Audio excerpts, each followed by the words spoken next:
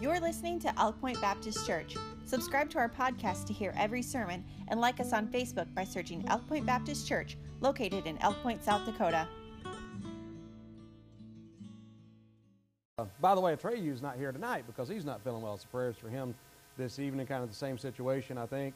But growing in the gospel is where we kind of looked at. You look at the gospel theme, and let's start reading in 1 Thessalonians chapter number 2, verse number 1, and we'll read down to verse number 12. The Bible says, "For yourselves, brethren, know our entrance in unto you, that it was not in vain, but even after we had suffered before and were shamefully entreated, as ye know, at Philippi." And again, what happened at Philippi? How were they shamefully treated at Philippi? They were beaten and put in jail there. And what chapter is that in Acts? Can you read about that? 12? Is that just a guess? Because I wasn't asking because I know. I was really curious. "We were bold in our God to speak unto you the gospel of God with much contention. For our exhortation was not of deceit, nor of uncleanness, nor in guile."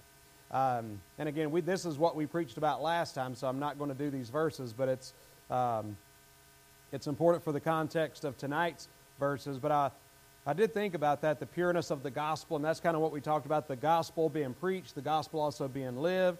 Verse number 4, "But as we were allowed of God to be put in trust with the gospel," so the emphasis, the fact that we are stewards of the gospel, we need to be faithful, put in trust with the gospel, "even so we speak, not as pleasing men, but God, which trieth our hearts. For neither at any time use we flattering words, as ye know, nor a cloak of covetousness, God is witness, nor of men sought we glory, neither of you, nor yet of others, when we might have been burdensome as the apostles of Christ."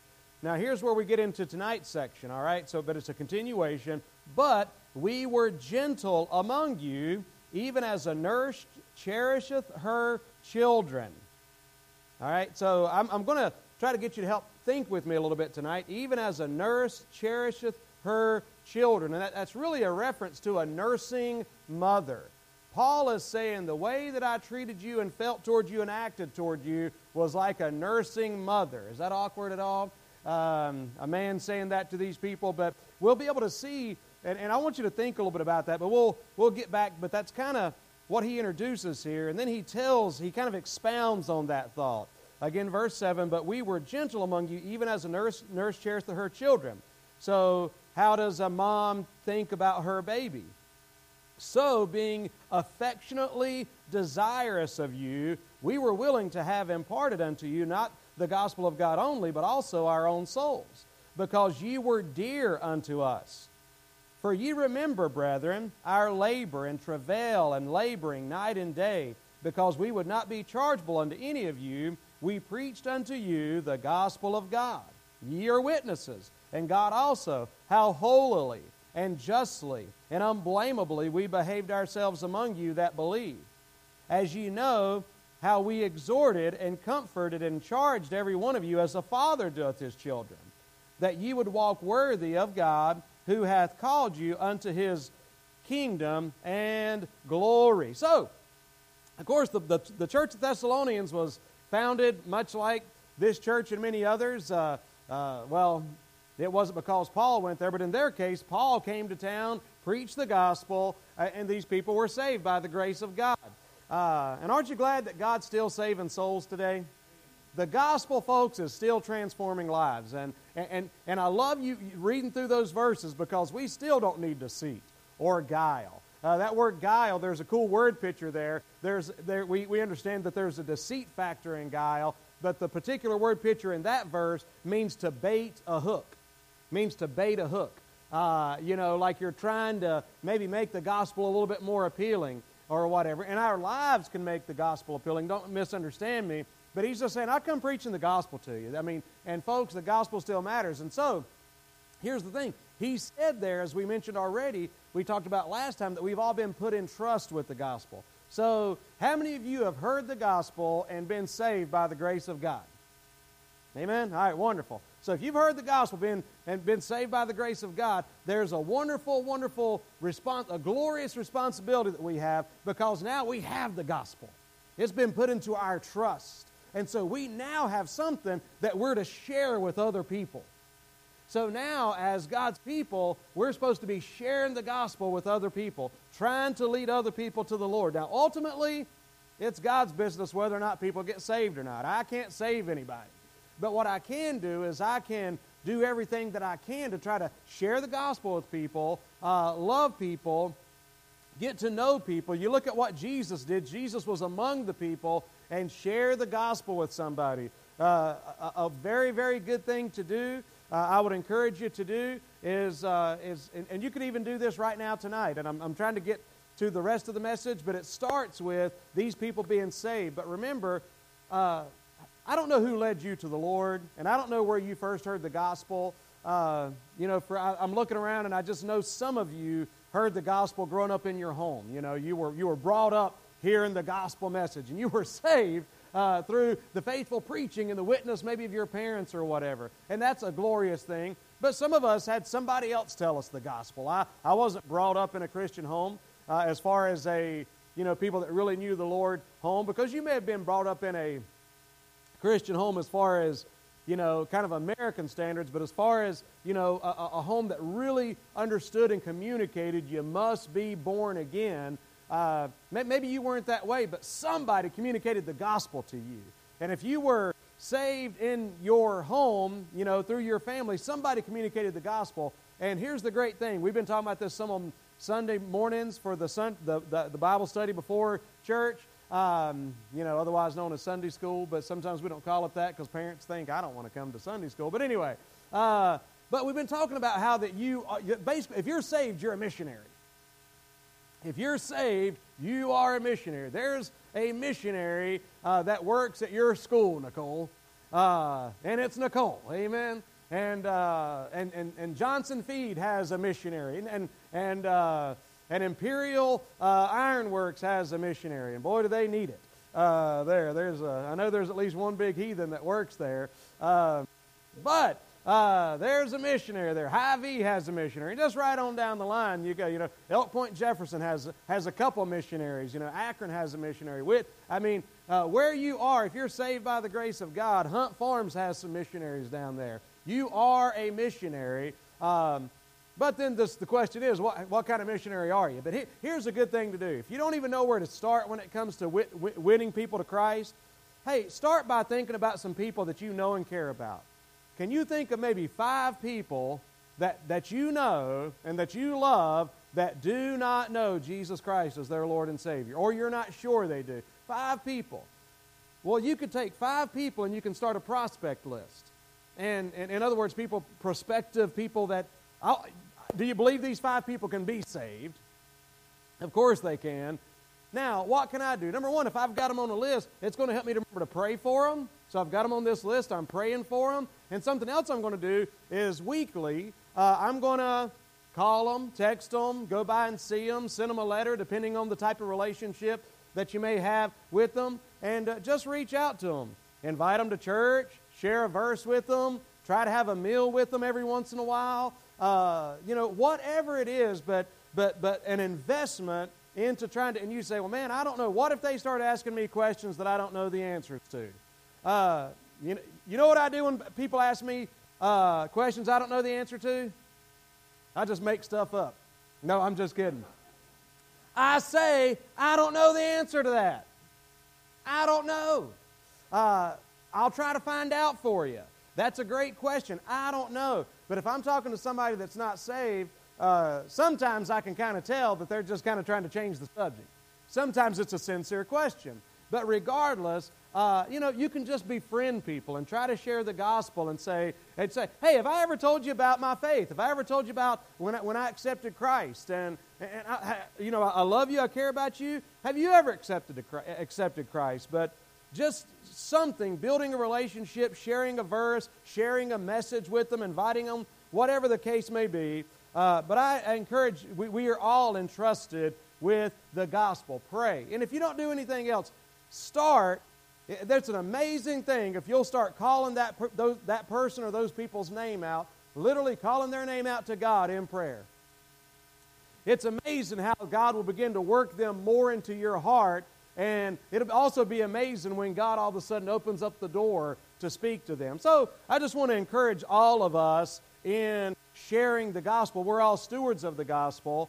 But there's another thing about this, okay? And that gets into our verses tonight. Guided by the gospel. Paul here in these verses, Paul says, when I came among you, I came and I preached the gospel to you. And in John 3, verse 3, what did Jesus call? We generally around here always talk about being saved or knowing Christ. There's several terms you can use for the same thing. But in John 3:3, what did Jesus call being saved? Being born again, all right? So if you're saved, if you were among those that said, yes, I heard the gospel and I turned to Christ, believed on Christ, then you were saved, you were born again. So if you're here tonight, the odds are you have been born the first time. All right? You've all had a physical birth, but you've also had a spiritual birth if you're saved by the grace of God. So Anna, just like you were born and then grow, you haven't been this big and smart your whole life, have you? Pretty close, I think. But you know, you're born and then you grow.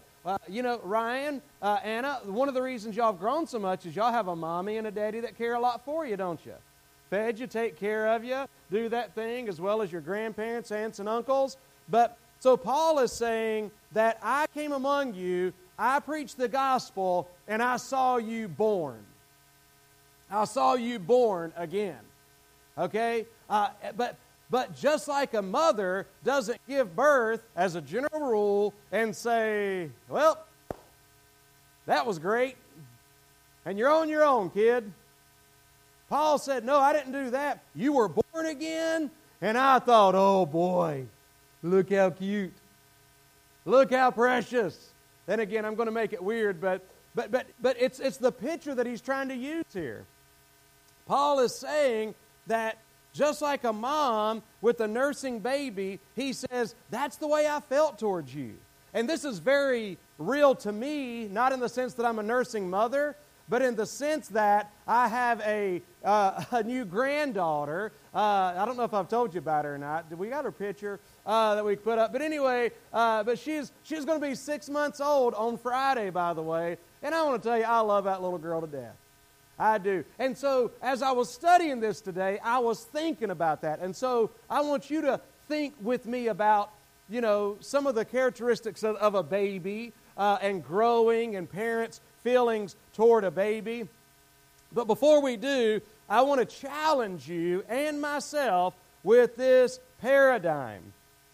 Because if you've noticed, one of the big things about the 21st century church, and I use that term generically in the big sense, is there's a whole lot of me about the church, right? In other words, a lot of the more famous preachers, their messages appeal to so many people because it's about how you can be blessed and how that you can be a success and how that you.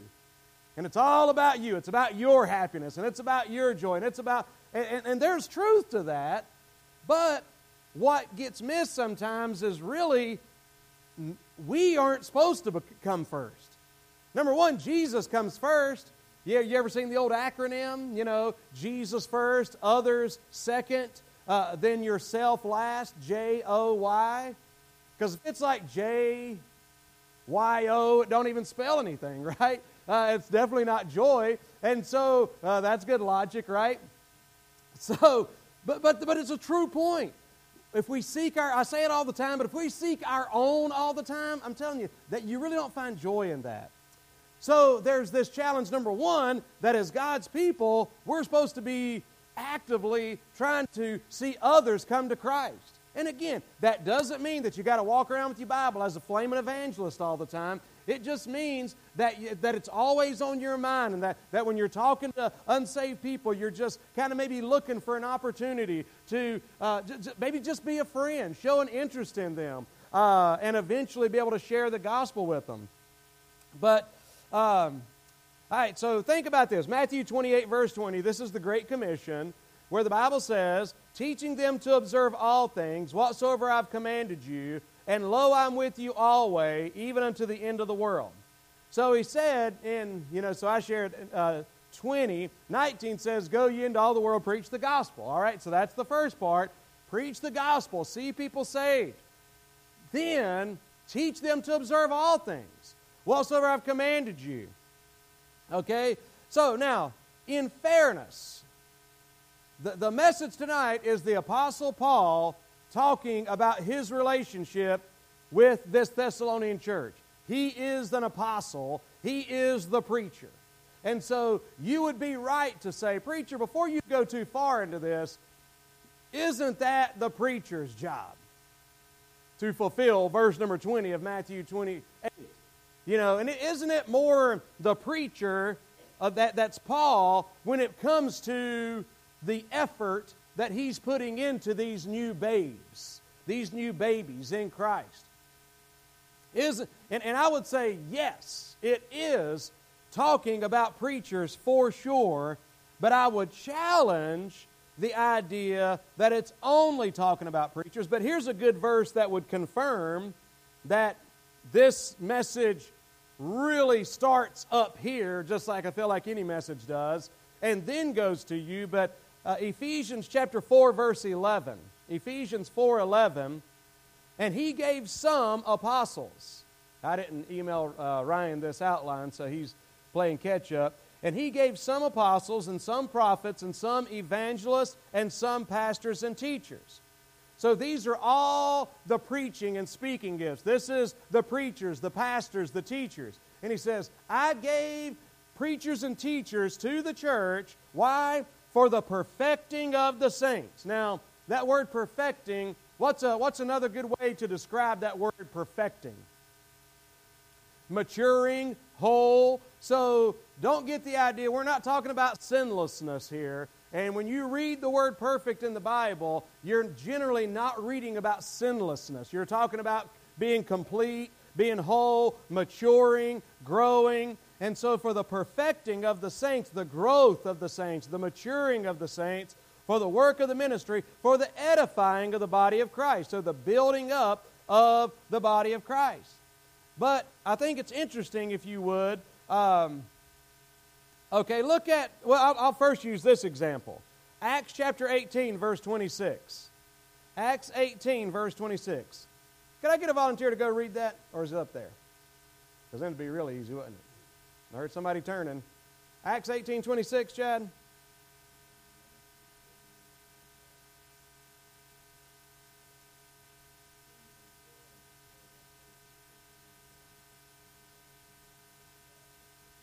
All right, so this is a cool story. Apollos, the silver-tongued preacher.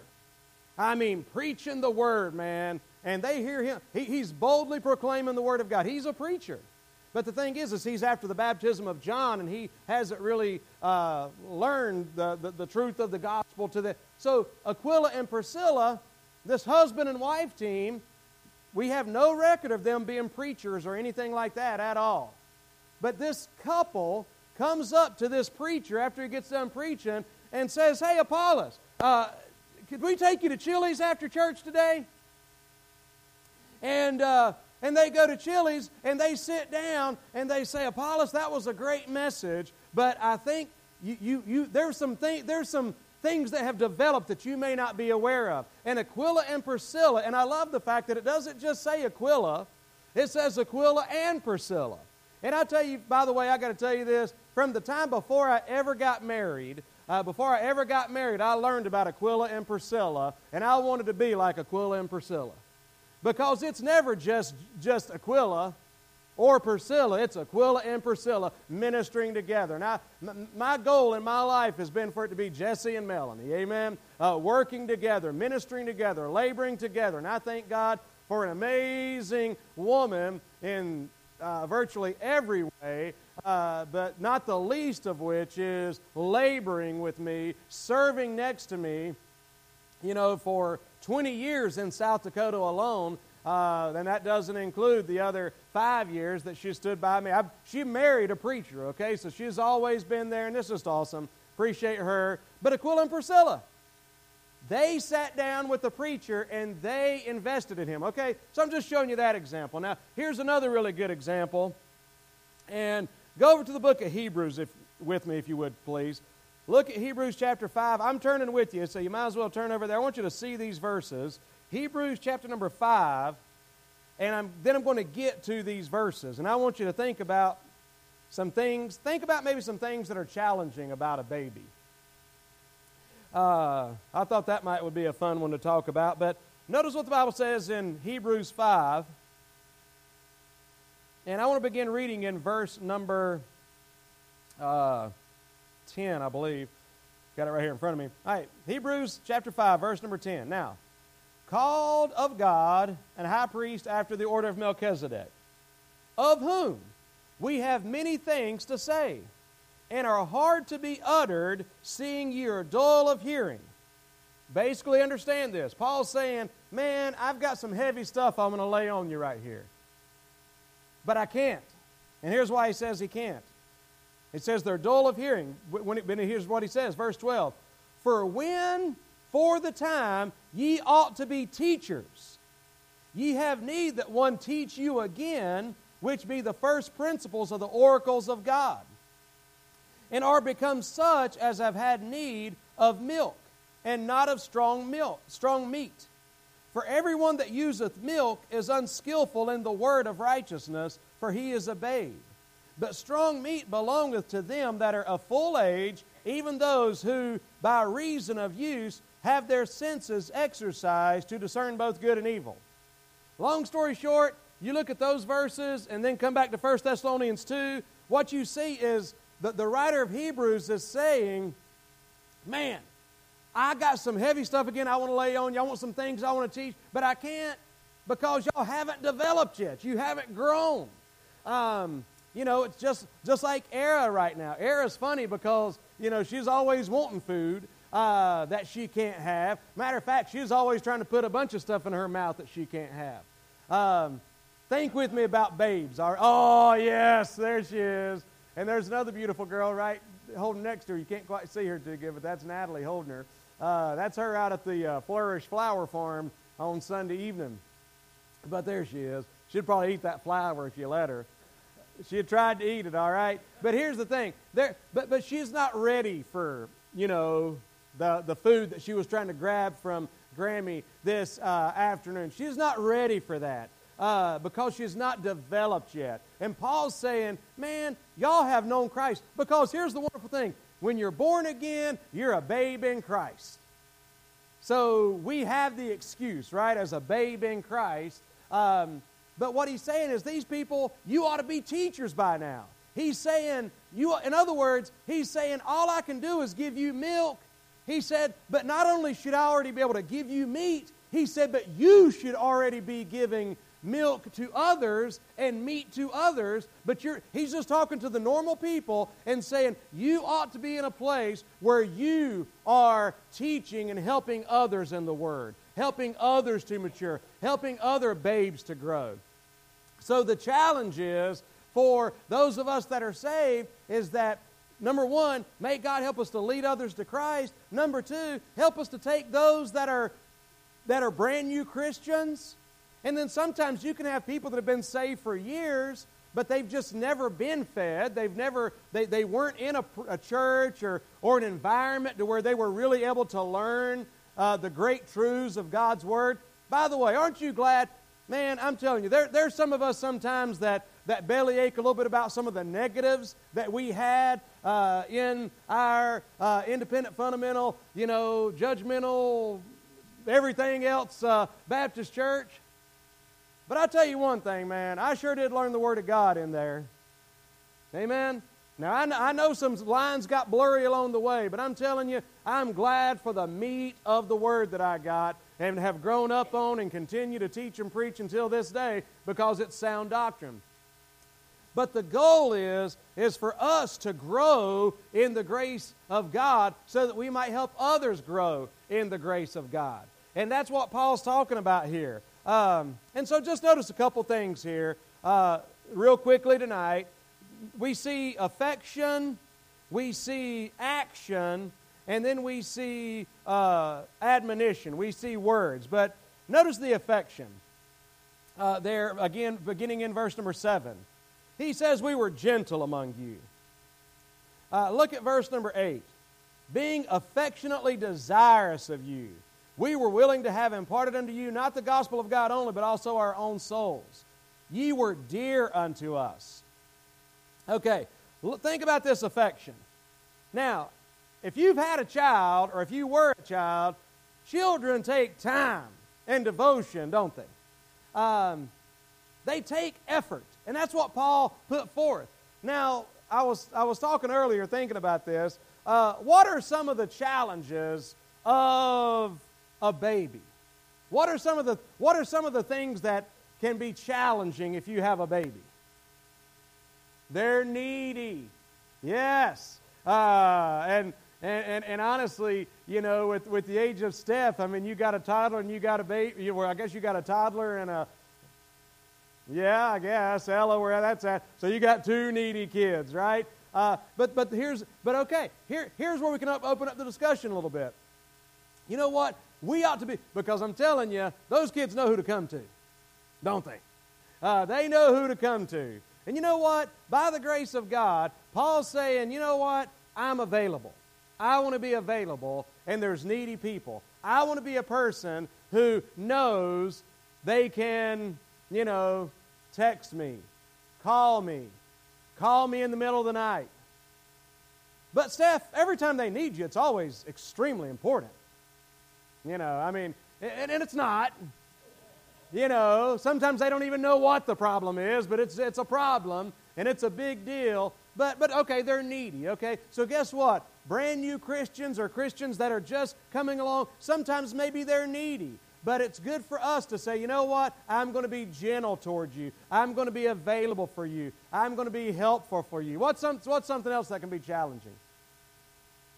They can't talk. What can we do with that one? Yeah, I don't know. What's some other challenges? I wasn't ready for that one. But that's a good point. They can't talk, can't speak for themselves. I mentioned one. How about this one? This is kind of, I mean, it's so true. It's so true. It's uncanny. I talked about Era always trying to put stuff in her mouth, all right? Sometimes a new convert can get so excited about being saved, and they're hungry, and they want the Word. And all of a sudden, they're like, oh, preacher, you've got to see this guy I saw on TikTok. And you got to see this dude I found on YouTube. And they're just always trying to put a bunch of stuff in their mouth. So every once in a while, you got to get that out of your mouth. Are you crazy? Now, sometimes it ain't nothing that'll kill them. It's just something they ought not put in their mouth. Other times, it might be flat out dangerous, you know. And so they're always trying to put stuff in their mouth that don't belong there. What can be some other challenges with an infant, with a newborn? Well, you know, and 6 months old, I'm thinking about Era. Unstable, absolutely unstable. What, Hannah, Melanie? Lack of sleep. Hey, they mess themselves, right? And you got to clean it up. But you know, what's some other ones before I move on? Anything else you think we ought to mention in the regard of the challenges of a baby? Yeah, random bars, crabby sometimes, fussy. What's wrong with you? Right? Why are you making a big deal out of this? Right? It's not that big of a deal. Why are you crying? Why are you upset? Grow up! You know, whatever. Well, but here's the thing, that ultimately, no matter what challenges that an infant may present to, especially, because I can say this as a dad and as a grandpa, but to a nursing mother, when it really comes down to the end of the day, why do they keep at it? I mean, are mothers not amazing, by the way? I mean, really, mothers are just incredible because they just keep at it. They stay with it. And no matter what, they're faithful. That baby cries, they're up. I mean, and Paul's attitude toward these new believers was, man, I am gentle towards you. So I'm not like, well, you shut up. Paul was not guilty of some shaking baby, the deal or whatever, He wasn't guilty of that. He didn't freak out. He was gentle. He affectionately desires. I love this. His attitude, and this could be our attitude one toward another too, but affectionately desirous just means you just long for him, right? And again, my experience is a little different, but I can tell you, I saw Era just this morning, and it had been a whole 3 days since I saw her, and I just could not wait to see her. Affectionately desires. That's what Paul's saying. He's like, man, he said, I long for you. I love you. I care about you. He was so excited about these people who had come to Christ. He just had a heart for them. He had a heart to see them grow. And they were growing. He invested in them. And so we see his affection. He was affectionately desirous. You were dear unto us. Now, so we see his affection. The Bible says in 1 Corinthians 13:4, if you want to know about what real love looks like, study 1 Corinthians 13. But 1 Corinthians 13:4 says, charity suffereth long and is kind. Charity envieth not. Charity vaunteth not itself, is not puffed up. So true love suffers long and is kind. 1 Peter chapter 2, verse 2, the Bible says, as newborn babes desire the sincere milk of the Word, that you may grow thereby.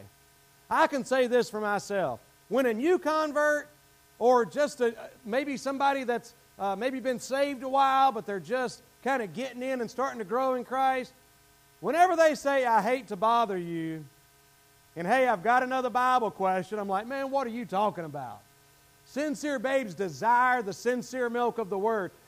Or newborn babes. So if you're saved, man, you ought to have a desire. And I am so thankful and grateful for several of the men I can think of, and ladies for that matter in our church, to where, man, I was hungry when I got saved. I'm still hungry.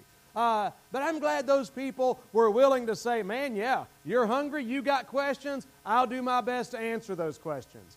And my point is, Paul felt this way about these people. A pastor ought to feel that way about people, and especially new converts. But the point is that we all ought to feel that way. We all ought to be willing to invest into somebody else. And think about this. Well, I'm trying to get through these points because that always takes me a lot longer than I thought. I'll just say this, whether it's in that time or not. But I was thinking about this. Paul said to those people in Hebrews, or whoever wrote Hebrews, he said that the sincere milk of the Word. He said you ought to be teachers, you ought to be eating meat, but you still have milk. The idea behind milk is, in order for a mother to be able to produce milk the way she ought to, she has to eat. And she eats solid food, and it goes in and it's transformed into milk. You could say in a just very basic way of saying it. But that's the idea.